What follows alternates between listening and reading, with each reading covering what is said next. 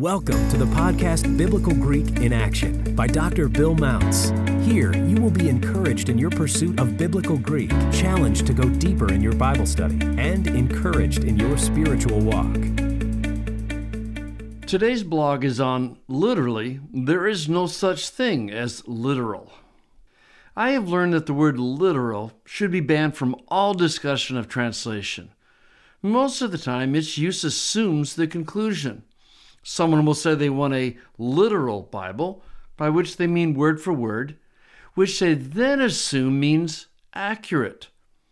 By their very definition of the term literal, the conclusion of the debate is assumed. The problem is that this simply is not what the word literal means. The basic meaning of literal has to do with meaning, not form. It denotes the actual, factual meaning of something, quote, free from exaggeration or embellishment, Merriam-Webster.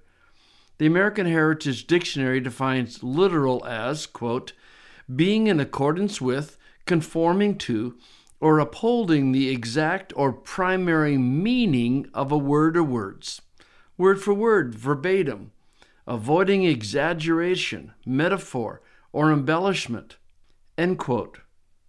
Hence, a literal translation is one that is faithful to the meaning of the original author, using words with their basic meaning, not exaggerating or embellishing the original meaning.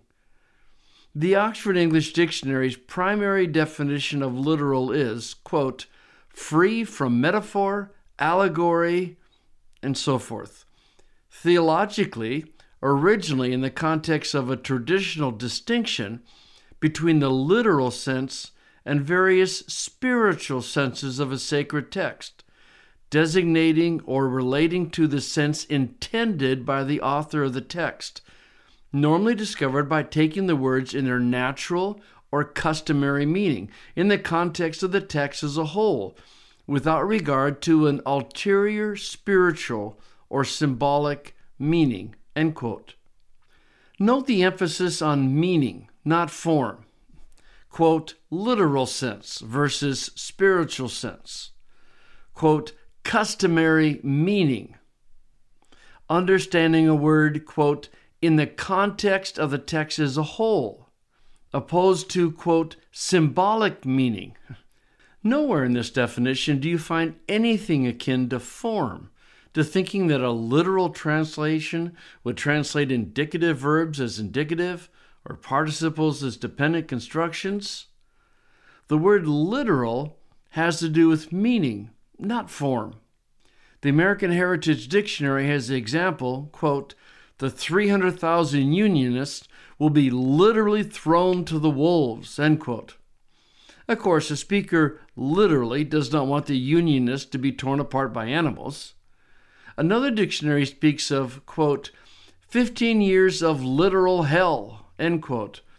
But that does not mean hell, at least not literally.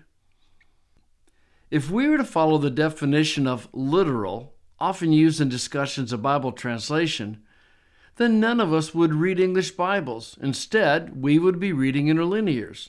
We would turn to John 3:16 and read, in this way, for he loved the God, the world, so that the Son, the only he gave, in order that each, the believing into him, not he perish, but he has life eternal.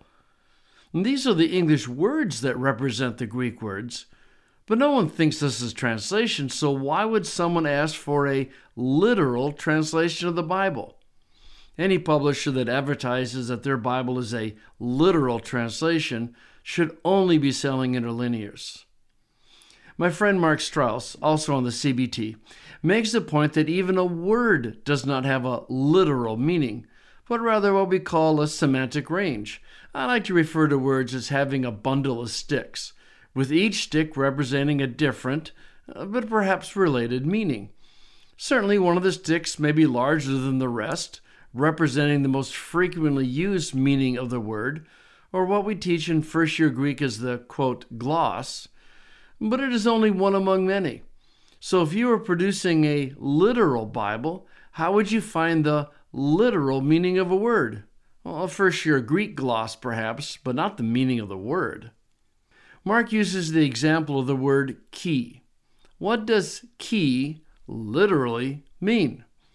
Well, the answer that it has no literal meaning. It has no core meaning. There is no big stick in its bundle. Did you lose your key?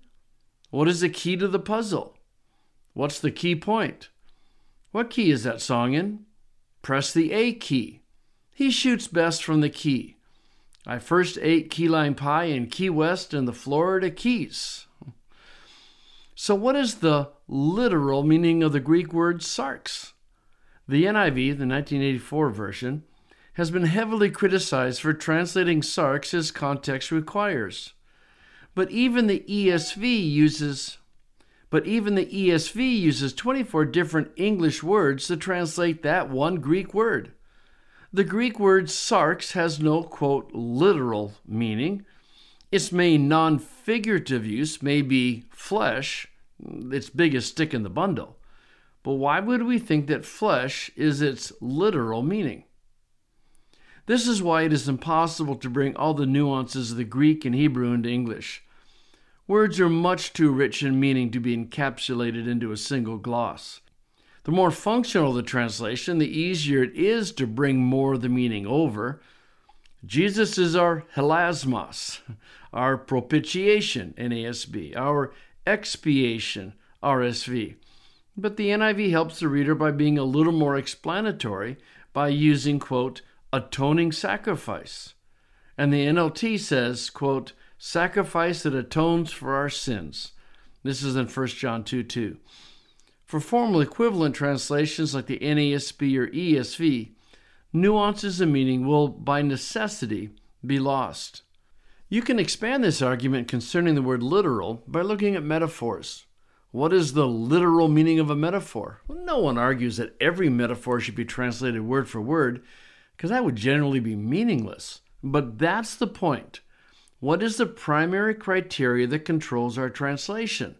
Is it attention to form or meaning that creates an accurate translation? The fact that metaphors almost always need to be interpreted shows that meaning is primary to form. We would never say, quote, cover your feet for using the toilet, or, quote, having in the womb for being pregnant. I was teaching in China several years back and talked about straddling the fence. I stopped and asked my translator how she handled that idiom. Well, it turns out there is a similar, but not exact, idiom in Mandarin about having each foot on a different boat. But most idioms do not have even approximate equivalents and hence cannot be translated word for word. Translating idioms is almost impossible for any type of translation, but especially for a Bible that claims to be literal. In order to say that God was patient, Hebrews says that he has a, quote, long nose, which is brought into the King James with the phrase long-suffering. But the Hebrew author never meant to convey the idea that God has a protruding proboscis. It's an idiom, which means that the meaning of the individual words do not add up to the meaning of the phrase. In other words, it would be misleading to translate just the words. We have to translate the meaning conveyed by the words. And the same argument can be made with non-idioms such as a genitive phrase. Hebrews 1:3 says that Jesus, quote, upholds all things by the word of his power, end quote. This is basically word for word what the Greek says. The problem, of course, is that the translation doesn't mean anything. I could understand the power of his word, but not the reverse. The Greek word dunameos is clearly an Hebraic genitive, and hence the NLT translates, he saves everything by the mighty power of his command. A literal translation would produce a meaningless phrase, by the word of his power, if all it did was translate words. One of the truths that I have learned since coming on the CBT is that the word literal should never be used in a discussion of translation because it is so readily misunderstood. But if used, it should be used accurately. A literal translation has very little to do with form. A literal translation is one that conveys the meaning of the original text into the receptor language without exaggeration or embellishment. If you've enjoyed this podcast, please subscribe and give us a 5-star rating in iTunes if you think we deserve it.